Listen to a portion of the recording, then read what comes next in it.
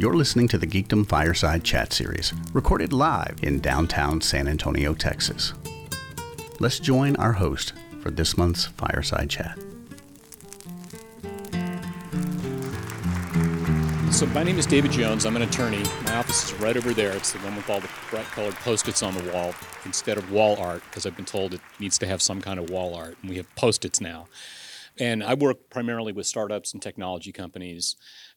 Josh is somebody that I've known since before the startup weekend that was the kickoff of this whole saga.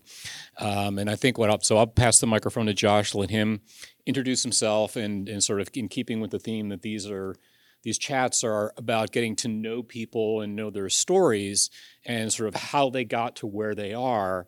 In a way that doesn't read like a resume or a LinkedIn bio. Maybe, Josh, the first question is, why don't you tell us a little bit about your background, where you grew up, education, those sorts of things? My name's Josh Sanchez, and I'm the co-founder and CEO of FloatMe. A bit about myself. So I'm originally from the Valley, so McAllen, Texas, actually, about 4 hours south of here.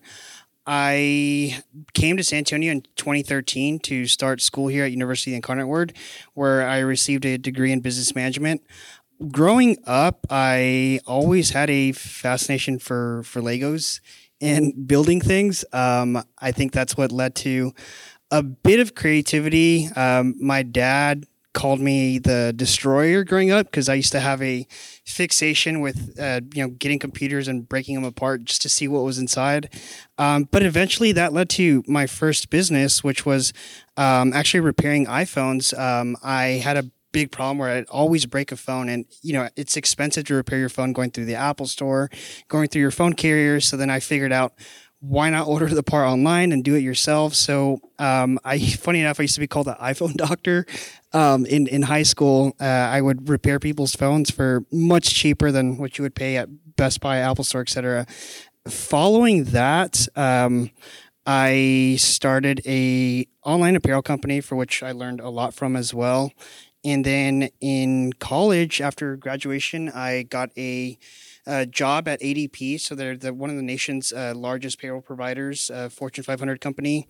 I lasted there for about a month. I hated it. I quit my job. I was, stuck in a cubicle the whole day. I was told that this was the way to do things. And frankly, I felt that there was a different approach to in sales. I could get, much better leads, etc. So I quit that, and I quit that because I wanted to work for a startup called Digital Creative Institute here in San Antonio, and I quit because the CEO of the company, he had formerly sold another company, and to me that was really awesome, knowing that regardless if I'd take a pay cut, I'd have the opportunity to learn a lot from him.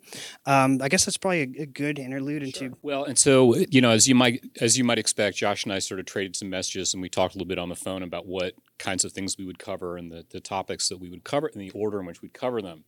One thing I didn't tell Josh in that process was that I reached out to several of the people that worked with him at DCI and several people who work with him now at FloatMe to see if they had any particular stories about Josh that they wanted to share with me.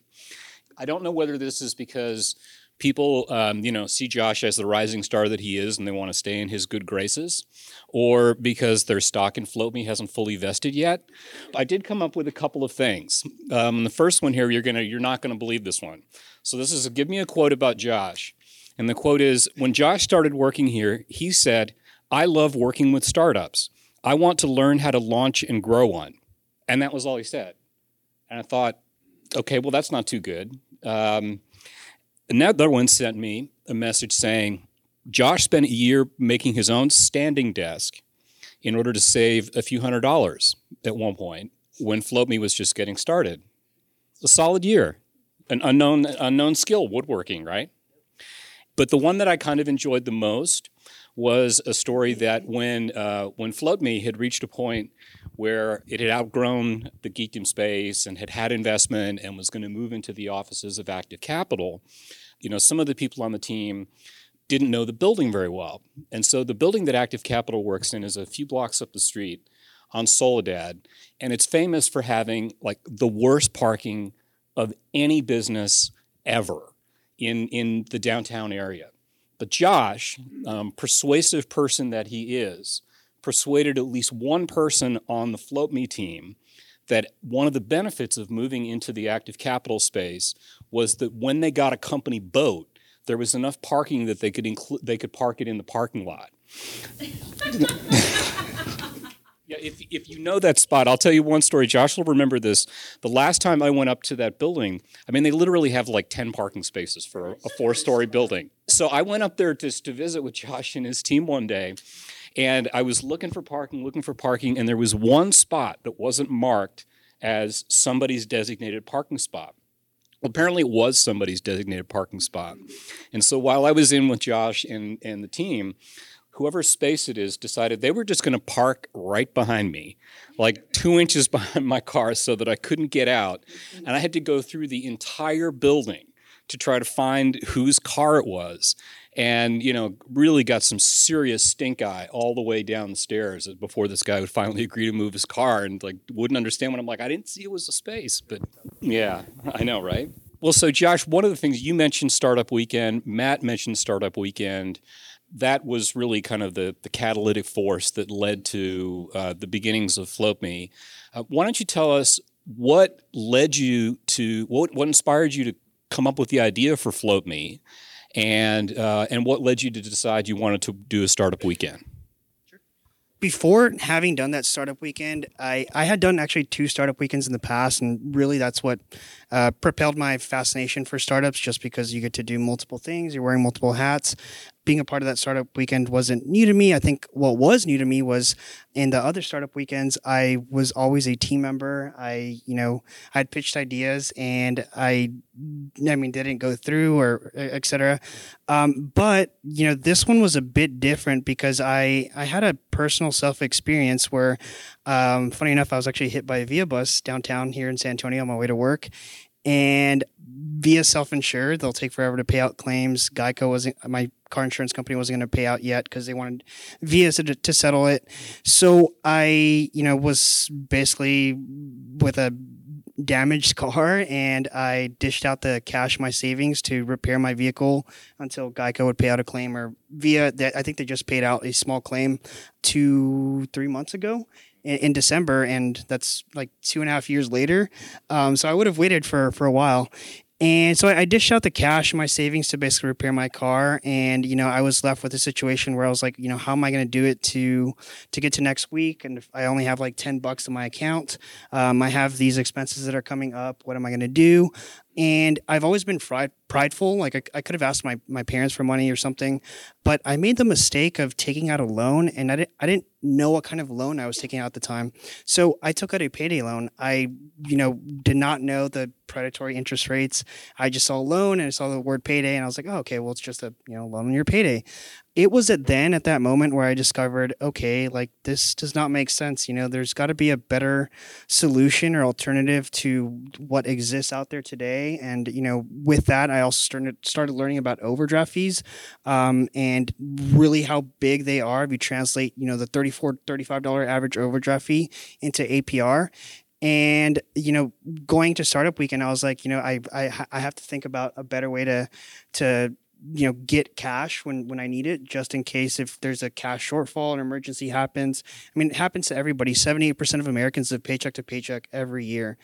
I just went into that Startup Weekend, and I just was like, if you've already worked and earned hours, at your workplace, why not have access to that cash sooner when you need it? And I think that's really what propelled the idea. As I remember, 5 or 6 people on your team during Startup Weekend. I should say, by the way, I was one of the judges that weekend. Did you know any of those people before the weekend, or did that team just kind of casually come together on the Friday evening? I knew 0 of them. I'd seen one person, Ryan, which is actually our chief operating officer today, but that's about it. As a matter of fact, Ryan was the only person I'd seen around through Geekdom, because he was actually at another startup here. And that was the first time I said hi to him. But that was pretty much it. I did not know, anybody else. Well, now, just for anybody here who doesn't know how a Startup Weekend works, people who sign up come in and do a 1-minute pitch on Friday night. Everybody in the audience gets 3 votes, and you get to vote for the companies that you think are the most promising and that should move forward and form a team. And so Josh's idea for Float Me was one of the audience choices that Friday evening, and then 5 or 6 other people joined the team. They worked on the idea all weekend. They came back and pitched on Sunday night, and they were the first place winner. What was it about that particular startup weekend that made you want to sign up and say, this is the time I'm going to really go out and pitch my idea? In a startup, what really matters, I think, initially and early on, is a team. You can't do things by yourself. You need to have others around you to support you or do things that are complacent to your skill sets that you might not have. So I knew that I had to go to something and that I've already had exposure to, and through that I knew I was going to be able to at least get one developer on board to be crazy enough about the idea. And I think that was just my mindset going in. When I did pitch that idea that night, I was kind of hoping that there was less people that would be on my team, because then I was like, oh crap, like I have to tell some people that they can't be a part of it moving forward. And that was actually a big learning point in just starting FloatMe and scaling it. So how did the idea for FloatMe evolve over that weekend? Originally, we were a lender by the people for the people. So what that means is that anyone could sign up onto our platform and lend out their cash, to others in case they needed it. That was just a bold, audacious idea, and little did we know the regulations and laws that exist today for that type of business model. On top of that, the restriction was having to be regulated and licensed in every state just to operate. So that's originally what we started as, but it's since transitioned a lot. Yeah. We'll get to exactly where you are and where you're going in a little bit. But one of the things I often get asked as a lawyer that I see as a very common mistake that people make when they're first starting a business is that the person who has the idea for the business gives up ownership to other people too quickly. Now, that was not one of the things that you did. And, I've actually sent people who are starting new businesses and have a team to go talk to Josh about the way that he finished the weekend and approached the idea of figuring out who is going to be on the team going forward and what you asked them to do. Yeah, so the big thing for me was who wants to work on this and who doesn't. And if you want to work on this, then can you commit to getting together every weekend just to map out what each of our skill sets are, what we're missing, figure out who our exact customer is, who's going to do the customer validation, who's going to go out and talk to these customers and see if this is even a product that's worthwhile pursuing, who's going to look at the financials, dive into the business model, how unit economics are going to work, all those things. And I think what really helped us was the commitment factor. So, I think anyone can have an idea. It really, really, really comes down to the execution. Execution is everything. And by setting the stage for, having to meet every weekend to map out what everyone's going to do and just show the accountability within each other. I think that really helped me first to understand who can I really, count on. And in addition to that, it also helped avoid the mistake of giving up too much equity early on. So I think that was really helpful. So tell us the things that you did because I can remember that in this conference room right over here, the team was here one night during the week, for Thursdays, I think, if I remember correctly, and they were here every Sunday for several hours, with a group of people that all had other jobs or other things going on. All of them having had it made clear to them that they were not entitled to anything. This was Josh's idea, and just because you were on my team on Startup Weekend doesn't mean you own anything. Doesn't mean you're entitled to be part of this team. So tell me what kinds of things you did to determine who really was committed. Obviously, the showing up is a huge part of that, but there was more to it than that. So the first thing was actually the hardest, and that was just figuring out who wasn't going to be worthwhile or, be worthwhile to be included early on. And that was just telling people, in a nice way, I don't think that this is the right opportunity for you. So that was the first thing. Second, I would say it was laying out that path that shows, here's how you're going to be accountable. In addition to that, it was laying out my own path, showing how I was going to be accountable to others. I think that's super important. In addition to that, I would say it was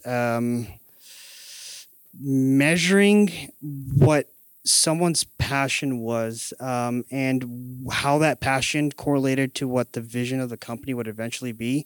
And if I saw that, someone wasn't aligned with what we were doing, or there was at a certain point of a company, you have to get out of this whole idea phase, because if you keep spinning up ideas, then you're never going to get anywhere. So we had to be fixated on solving one thing and one problem, and that's all great companies start. And I think that's what also helped us, omit team members that shouldn't be on board. And then I think in addition to that, you did provide some helpful resources to look into, as far as, who's going to be doing the fundraising, who's going to quit their job first. That's a huge thing. I don't know. I think it was a combination of multiple. Well, now I recall that apart from just the requirement to show up and be an active participant in the Thursday night and Sunday meetings, there were homework assignments essentially. Tell us a little bit about those, because I think it's pretty unusual, and it's one of the things that I really respect about the way that Josh approached forming his team and building his company. So to give an easy example, it was like the market validation thing. How can you go out and talk to 100 people and see on your own, and come back next week and say, here's the results of the people that would be interested. Here's the demographics of the people you spoke with. Here's what they had in their savings, and most people weren't comfortable sharing a lot of those things. So you're getting a lot of no's at the same time. But that was one example. It's just like, go out and talk to people, see if this is something they're interested to, and then come back. Let's report on it, and then, use that data to help influence the next challenge. But I'd say that's like one of the easy homework assignments that was. Now, how long was it between Startup Weekend and the time period when you decided, okay, this person, I'm willing to start talking with them, or sign paperwork that grants them an equity ownership in the company? Startup Weekend was October 2017. We didn't legally form till March of 2018. I don't think any equity docs were signed till mid 2018, so the summer of 2018. So, 9 months. 9 months to sign who gets a percentage of what. That was quite some time. And during that 9-month time period, you were continuing to work at Digital Creative Institute, right? So what was it that got you to the point where you felt like, okay, I can give up the steadiness of having a paycheck and working on this on the side, and really make the leap to be all in on FloatMe? I would attribute all of that to the person I used to work for, which was Brad Voller of Digital Creative Institute. I had been in a sales role. I had saved up all my commission checks. I remember, so it wasn't Brad that told me this, but I can't remember the name of the person, but if you're going to quit your job, you should work, twice as hard in your current job to basically, either fund the little bit of runway, or the runway that you're going to need to be able to quit your job. So that was one thing, but the other was actually Brad telling me, like, we were in a discussion about my next pay raise, and he was like, you can either stay here or you can quit your job, and I think you're going to need to quit your job. And it was just a candid conversation, and it was him sharing that from experience. And eventually we just had a genuine conversation and laid out, here's when it makes sense for me to quit my job. I will, help transition over everything I've been working on, all the partnerships I've established, all the relationships I already have existing with companies in San Antonio and Austin. We laid out a transition plan, and it worked very smoothly. But internally, I did have to make sure that I had enough runway to sustain myself when I was going to quit my job. So it worked out well, but it was one of the scariest things I've ever done. Had you raised any money by the time you quit? No. I mentioned, and Matt mentioned, and you've mentioned Digital Creative Institute, which I know was an important influencer for you in your career development. Why don't you tell us a little bit about what DCI is, and what your experience was there? Digital Creative offers the nation's first registered digital marketing apprenticeship program. Essentially, it's a 12-month apprenticeship where you can learn all things digital marketing that's taught by practitioners of the craft. So you're talking about, the VP of marketing for Rackspace, for Indeed out in Austin, people that do this day in, day out. And through that, I learned a little bit about what digital marketing is and how that exists. I think what really helped out with DCI was the people that were involved. So, for example, Aurora Geis, she's an executive coach. She was someone that our apprentices would go to have transparent conversations about what's going on in their life, what's going on about their personal career development. And I was fortunate enough to leverage her and share what I was going through and what I was thinking about doing. I'd say it was an awesome experience, and I think they're doing something truly transformational, which is that you don't have to go to college essentially to get into a digital marketing role. And in addition to that, what they were doing for employers was that they were trying to tell them that they can hire junior talent as opposed to paying much more for a senior digital marketer. And so it was a unique opportunity, but I think what also helped me too was just the relationships that were built in a sales role. So I was able to facilitate partnerships with partner companies that would actually sponsor the apprentices in the program. And, the people I connected with were also super helpful. I got to learn about, an investor in Austin that eventually invested in us. I think it was really the network. That's what helped out as well. Well, by the way, I'll tell you, so when I first became a member here at Geekdom, one of the people who worked here, because the DCI crew hangs out typically on the 8th floor, and one of the people who was working at the company then was a guy named Victor Vo, who now runs DCI in Austin. And so one of the people I reached out to earlier today was Victor. Victor was famous for his puns. He could come up with puns, like silly rhyming stories for everything. And so when he responds, because I know he's going to, I'm going to have to share that with you, but he didn't respond in time for this talk tonight. Let's talk a little bit about what's happened in the growth of FloatMe since you left DCI. And so at that point, so this was summer of 18, right? So it's about a little less than 2 years ago. So how many people were on the team then, and how many people are on the team now? So when I quit my job to go full time for FloatMe, there was still, I think, 4 or 5 people on board. I myself was obviously the only full time member. I think we had also got Chris, who's our chief technology officer. Chris came on around that same time in the summer of 2018. And we were still trying to figure out things. We had let go of actually 2 more members, so we were down to 3. Following that, I think what you had asked was, what went after I went full time. We would partner with employers to try to offer the early access to their wages in turn for employers. Reduce the cost of turnover, correct, like wellness benefits to employers. I leveraged all the relationships I had built with DCI. So I kind of had a lead list to reach out to. And we learned a lot through that. When that was going on as well, we started realizing that, oh crap, like we're building a much better consumer product, because at the time we're getting a lot of attention from just, the general user that was out on the App Store. And that kind of really got us thinking, like, we should probably build a product that's better suited for the consumer.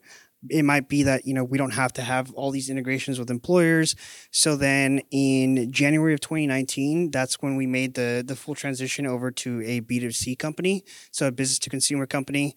In that time frame, our existing product it wasn't the best thing in the world, but what mattered most was that it was functional.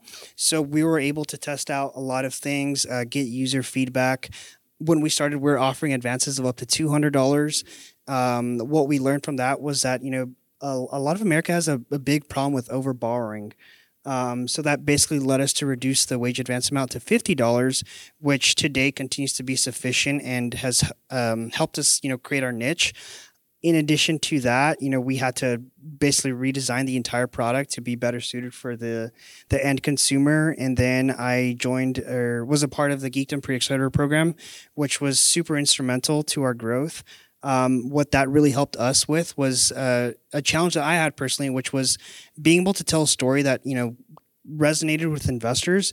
Investors hear different things than what I'm sharing with you now. So they're going to hear things such as, how fast is this company growing? You have to know who your exact customer is. You have to know your unit economics, what it costs you to acquire a customer, the expense to bring on somebody.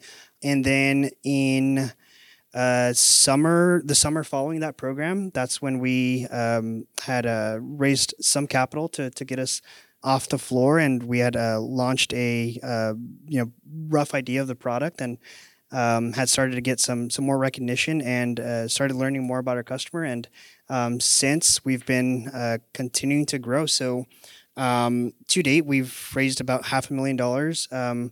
We've been growing users and revenue double. We've been doubling our users and revenue for the past 4 months. So we've been growing pretty fast. And our big challenge now is in March, actually. So I'm excited to announce that we're opening up the gates and going live. So that's both scary and exciting, but we're thrilled, just to be available to everybody.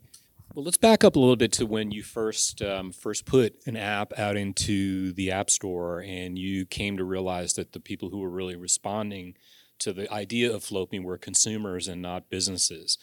How did you figure out that it was consumers who were responding, and what marketing or communications did you do to figure out what they liked, what they didn't like? Obviously, you can look at what the analytics say, but what customer discovery did you do with customers to find out what features they wanted, what features they didn't? So what helped us following the startup weekend was actually just doing the customer analysis. So that was just seeing where customers live. And what I mean by where they live was, where are they spending their time on the internet? What websites are they visiting? What kind of products are they seeking? Where are they spending their time? How much of their time are they spending? And that really helped us to optimize for keywords on both the Google Play for Android and the Apple App Store for iOS. So in turn, that basically helped us to rank for things that people were already looking for. So that's what really helped us out in growing our customer base. So now you said that the first infusion of fundraising cash was during the summer of 2019. Describe the process that went from you thinking, I'd love to get some investors, to actually having people sign pieces of paper. Getting told no 100 times. That's part of the process. You're going to get shut down so many times. And I think the one thing that's helped me keep moving forward is passion. The thing that's super important was, there had to be a full-time employee in the company, and that was myself. The other thing was, not going to fund something that was just an idea. The investors that we had spoken to just invested on that sole data point, and that was just that we had people that were interested in the product. It was just a matter of making some fine tunes to the product and deploying and proving out that customers were going to be on board. So tell us a little bit about what you've observed are the different skills that are required to be a marketer to consumers and a marketer of your company to investors. The big difference is money.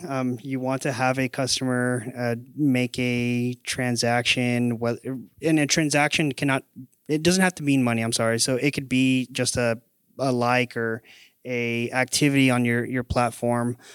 I think in addition to that, it was just proving that there was interest for the product. So we conducted a lot of surveys that indicated, someone was interested in this side of the product. I would say that was pretty much it. The other side of the story is, of course, getting told no so many times. So all it takes is one yes. You're going to have to ask numerous times to try to get someone to write you a check. But when you're trying to get a check, you have to have a specific reason for it. And that's how fundraising works. You're always thinking backwards. So with us now raising for our seed round, I'm already thinking about what I needed where I need to be in that seed round to raise our Series A.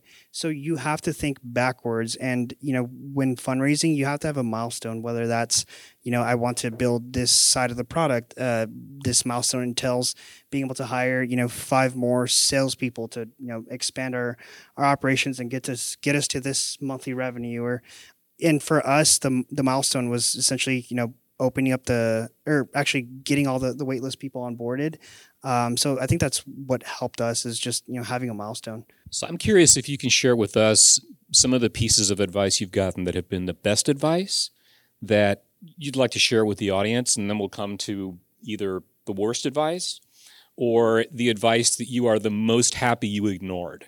So the best and worst advice, I'm not going to say who shared this, but I remember getting told, you're not a good founder.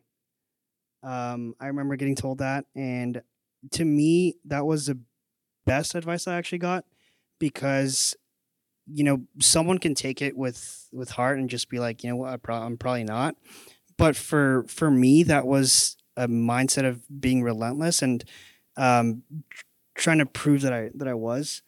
I think that was the best and worst advice I got.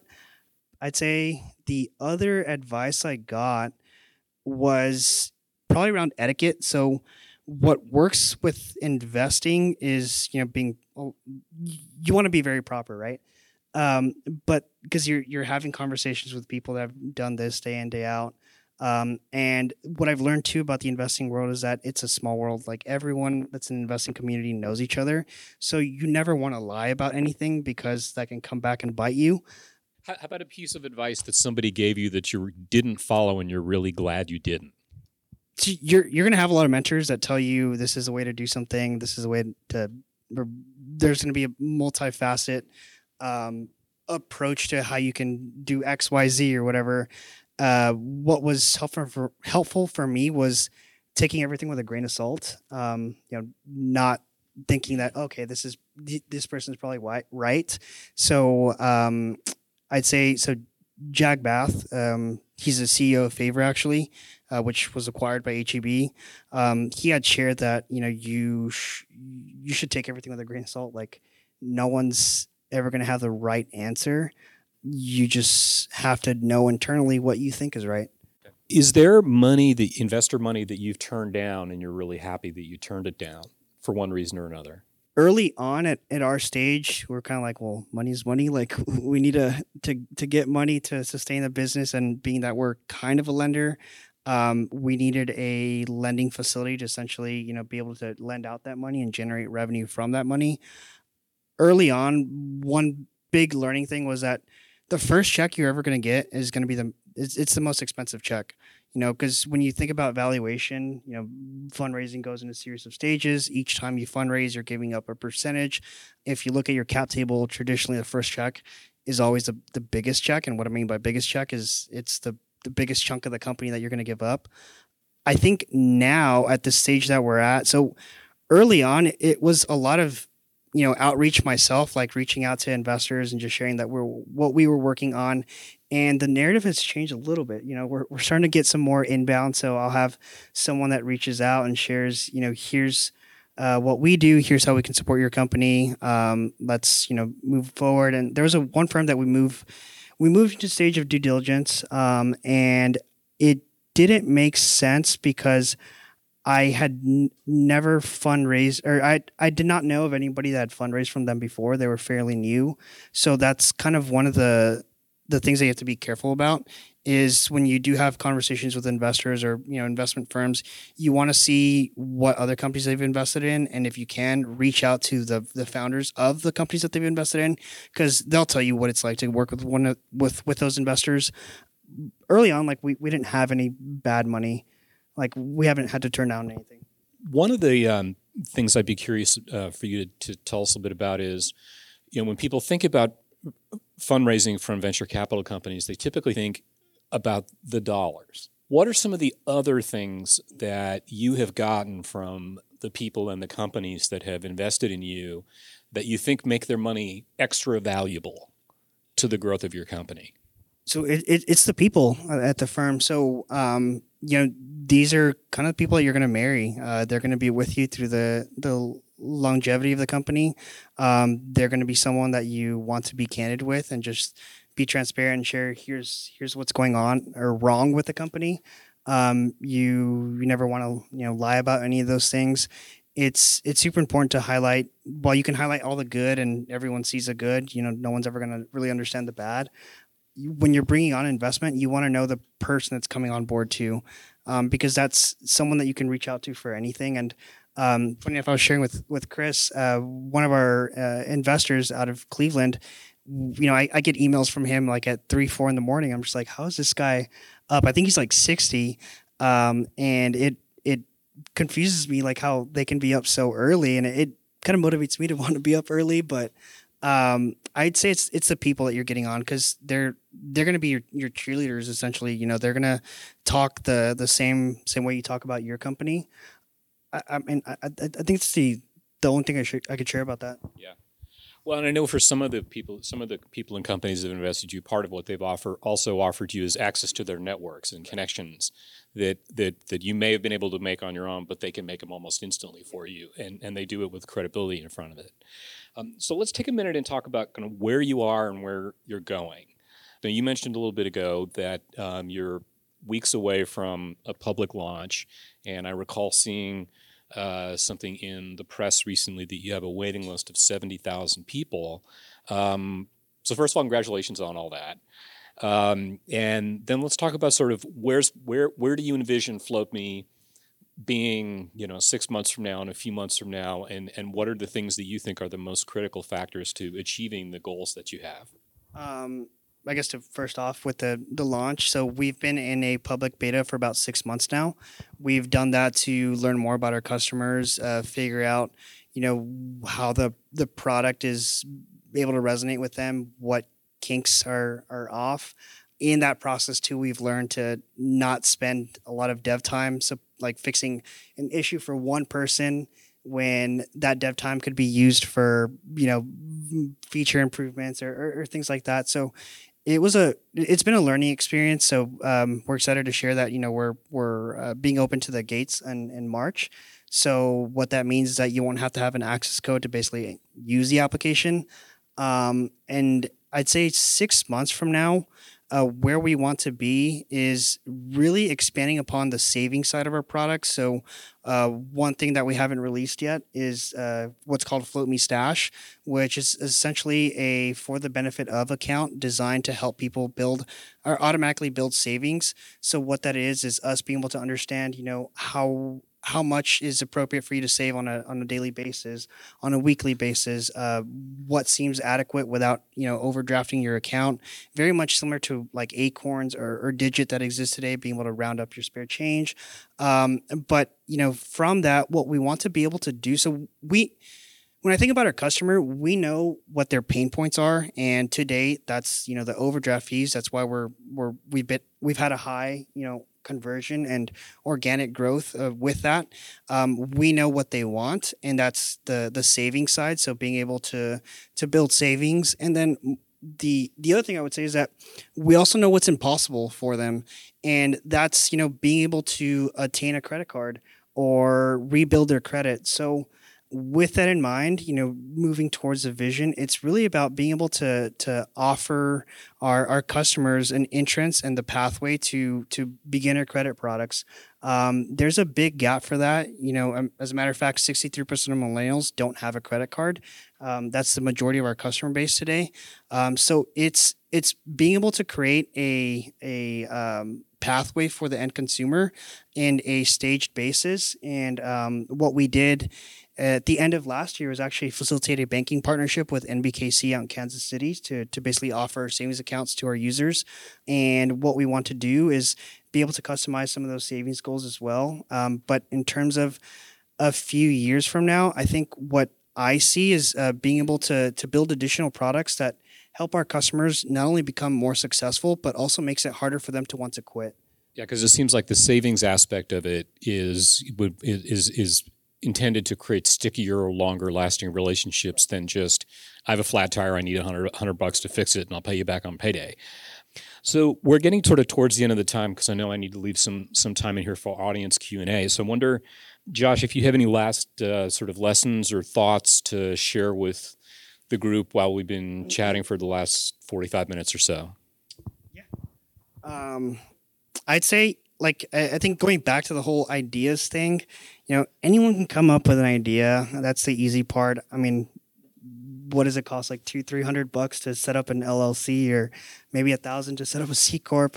So anyone can do that. I think really you have to figure out what you're passionate about first, because passion is what's going to carry you through the hard days. There's so many days where I was, laying in my bed, looking at the ceiling, thinking, what the hell did I do? Like, why did I quit my job? Why am I working on this? There's so many rough days that you have. But what carried me was the passion, and that was our passion and what's our mission today. And that's helping people make better financial decisions. So I would say if you're pursuing something, you have to be passionate about it. If not, it's not going to work. But I think that's the biggest thing I could share. Well, that seems like, for me, the perfect place to end the conversation. And so I know we have a few minutes left. Does anybody out there have questions they want to ask Josh? How did you attain your user base? So early on, what we did was a lot of keyword optimization. So first it was, figuring out where our customer spends their time, what their interests are, what their, age group does on the weekend, what they're passionate about themselves. And then it was using that data and applying it to our search algorithms. So it's, on the SEO side, being able to plug in keywords that resonate with where they're already spending their time. One thing that we did was, I don't know if you guys are familiar with an app called Facetune, where you would take a picture of yourself and it would make you look older. So being that our customer base or customer demographic was a millennial, we would try to include some of those keywords in our app itself. So it was, like ranking for the word Facetune, because that's where our customer that didn't recognize our app yet was spending their time. But if we were able to rank with that app as well, then that means that they would come across us. So that's what really helped us out early on. And to date, we haven't spent a dime to acquire any of our customers. So it's worked well. And right now what we're working on is doing a lot of referral strategies. So it's working with our existing users to see how we can get them to refer their friends. And so far, we've seen a lot of people at their workplace tell their coworkers about us. So it's been awesome to see that network effect. But early on, it was a lot of keyword optimization. So just you have to know your customer well, and that's how you're going to be able to find your customer. Yeah. So first, you have to understand where your customer is, right? So if it's in the context of, let's say you're in the trucking industry, you sell trucks, where do truckers spend their time? Is that at a Cutie? Is that at a Love's gas station? What are they doing when they're there? Then you start marketing for words that resonate with Love's, for example, if they're spending their time. If they're a trucker, it's really a game of chance. If you want to put yourself in the best place possible for the likelihood of success, if that makes sense. So it's a targeted approach. You don't want to just throw yourself out there and see who bites. You want to throw yourself where this specific type of fish lives. It's a lot of educated guesstimation, if that makes sense. So you're never going to be 100% correct. Yeah, I would just say it's essentially it's the idea that you're optimizing the words you use on your website and in the code behind your website to maximize your search engine results and to maximize the likelihood that yours is going to be something that pops up as an ad on another website when somebody else uses the same keyword. It was a lot about doing the educated approach. You have to learn where your customer lives, where they spend their time, and then try to replicate what their interests are and figure out how that can hopefully get them to bite on your product. But I had to do a lot of research myself and try to figure it out. what helped out was having worked for DCI. I mean, they did run a digital marketing apprenticeship program. Although I was not a digital marketer, I worked in sales. I got to understand, how that worked and what kind of concepts exist in today's workplace, whether it's a B2B company or a B2C company. But it was a lot of learning. I can't attribute how much, but that's what I would share. So we would use Hotjar initially. We would also use things such as SEMrush, which correlates with SEO and being able to rank for in search engines.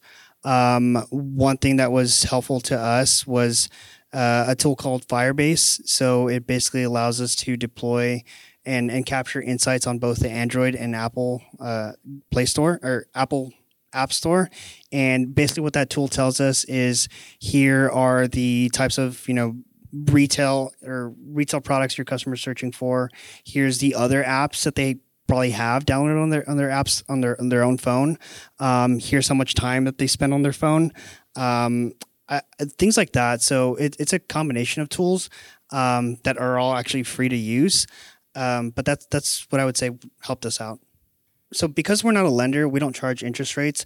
We actually are to our advantage. We don't pull any credit reports. So that's a big difference between payday lenders. What we do actually, so we use a data aggregator called Plaid Technologies out of San Francisco. Basically what that does is it allows us to support over 13,000 banks here in the U.S. The same way you sign up for log into your bank application today, whether that be Chase, Bank of America, is the same way you actually sign up to our app. With that, we understand what your spending habits are. We can tell if a CPS energy bill is going to cause your account to go overdraft. And it's basically being able to apply algorithms that can anticipate when that might happen based off your spending habits, being able to calculate things such as your debt to income ratio, understanding how frequently you're paid, and then how the mechanics of the float actually works is, we first have to understand that you're employed, you receive direct deposit, and then at date of recollection, if you borrowed $50, for example, then we'll automatically send a deduction to your account for the $50 to collect for that. So that's how it works. What we charge today is or how a business model works is that we charge users $1.99 per month to basically monitor their account, tell them when they're at risk for overdraft, and also grant them free access to wage advances of up to $50. So the caveat to that is that, it can take 2 to 3 days to hit your account. So it's being able to time that, corrective for the user. Now, what we've seen actually is if a user wishes to rush their advance, which currently about 91% of users choose that option, and it's kind of obvious, user has an imminent need right now, they're going to want money right now, we'll charge a delivery fee for that. So that's a fee that we incur from our payment processor, which will then charge a little bit extra to make up on the margin for that. So today that fee is anywhere from $2 to $4. So in the example of $50, if you take on a float for $50 today, your paycheck's due tomorrow, for example, and you chose to rush that option, we'll deduct $54 from your account. So that's kind of how the mechanics of the business model works. On the savings side, since you brought that up, it's really around helping the user build self-sufficiency. So if you look at the demographic of and spending habits of our customer, they can't save. They're having issues saving. Some do have savings. Funny enough, there's actually quite a bit of 6-figure earners that are living paycheck to paycheck, and they need a cash advance to help them get through the week. And the thing that I was gonna say is that they recognize that they're short every pay period, so the urgency to build savings is there. And now it's about them being able to figure out a tool that can help them do that. So what we want to do with the savings side is bring them to a place of self-sufficiency where they may not rely on the float side as much, which of course, involves being able to drain on our lending capital, but where they can, borrow from their own, or not borrow, but transfer from their savings account to fund any cash shortfall that they might have. What's it been like having a Venture for America fellow on our team? So that's Ryan Cleary. He's our COO. He has been incredible. He brings out things of myself that I do not bring out. He's there covering things when I can't do things. So, for example, he manages all of our support and marketing today. Ryan is phenomenal. He has been able to leverage all of his VFA network to, I guess they're one of our investors today. They've been able to connect us to some contractors that can help facilitate some of our marketing or content creation. But Ryan's been phenomenal. I mean, it's been awesome getting to meet the Amy Nelson, the CEO of VFA. I'd say they produce high caliber talent, and I'm really excited they have a presence here in San Antonio, and I only hope that continues to grow. One of our co-founders actually that was involved in the startup weekend, his name is Caleb Scott. He's actually a junior in high school. To me, it's been a learning experience as well, because you're having someone that's much younger than you be a part of something that he obviously doesn't have exposure to, because in his mind it's high school, playing golf. He's a golfer. He's actually surprisingly very mature. He's learned a lot, and on my end, it's how can I be a good leader for him, or how can I tell him here's the mistake that you've made. There's a lot of learning that has came through with having Caleb on board. But the good thing is that he recognizes when he does he might do something wrong, or he's aware of his surroundings. He knows what not to say, what to say. He's a very bright kid, and we're excited to have him on board. So we got the equity conversation settled early on. When we bring on new team members, we have an equity pool that we have for future hires that we can draw upon. But as a CEO of your company, you're selling someone on the vision. So you're selling someone on what the company could be. At the end of the day, there's a lot of ambiguity that exists. But you're selling someone and telling them that here's where we could be at in 5 years from now, 10 years from now, if we do these things correctly. I'd say it's that. But internally, we call each other like everyone's head of HR. None of us know anything much about HR, but there's a lot of looseness still. I mean, I'm not cognizant of when you're at the workplace, as long as you're getting stuff done. We have our work from home days. Like, you can work from home wherever you feel comfortable, as long as you're getting stuff done. We're not super picky on what you can be doing at the work. I don't know. I think it's really about just believing in someone and having the confidence that they believe in you. I think that's pretty much what it comes down to. Fortunately, we're at the stage where we can pay salaries and everything, so that does help out. Obviously, you're not going to have somebody want to work for free. Early on, it is a sweat equity, right? You're having conversations around who does what. If they're full time, that really matters.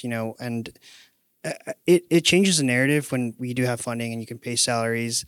But it really depends on what stage you're at. You're gonna have to switch your mindset as to the type of people you want to have on.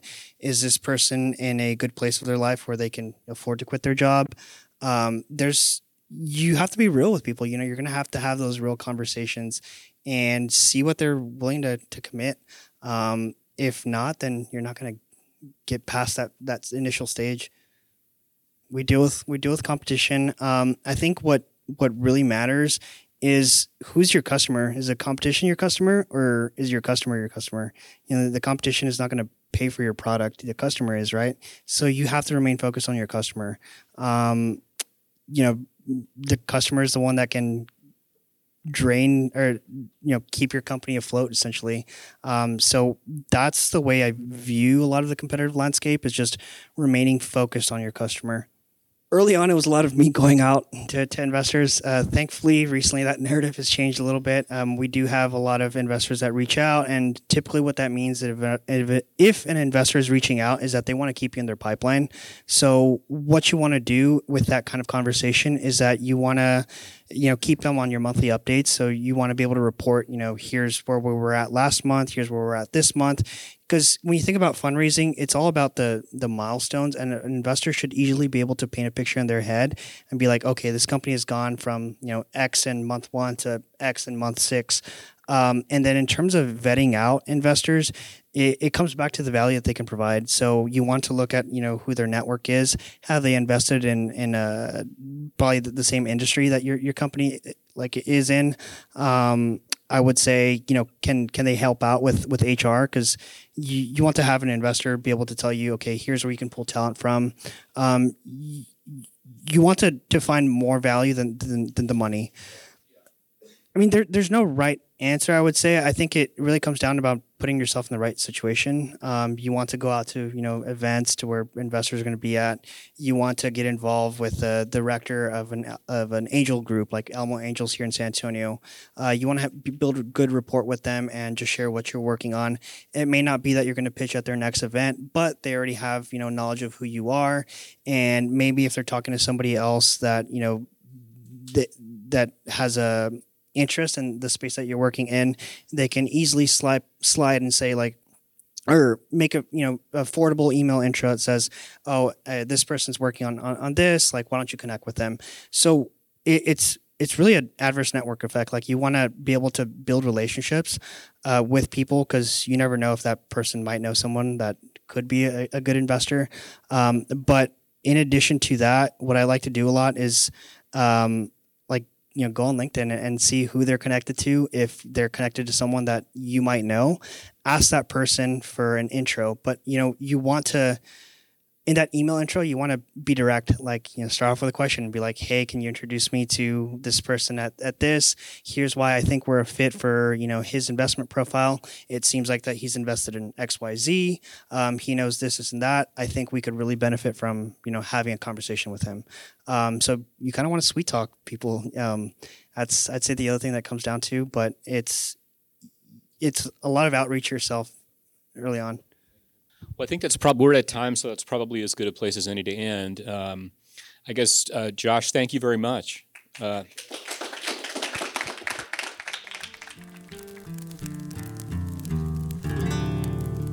Thanks for listening to this month's episode. Be sure to check out geekdom.com for more information about the Geekdom Fireside Chat series, other Geekdom events, and membership opportunities. Look for Geekdom on Facebook, Instagram, and Twitter. This podcast is a part of the C-Suite Radio Network. For more top business podcasts, visit c-suiteradio.com.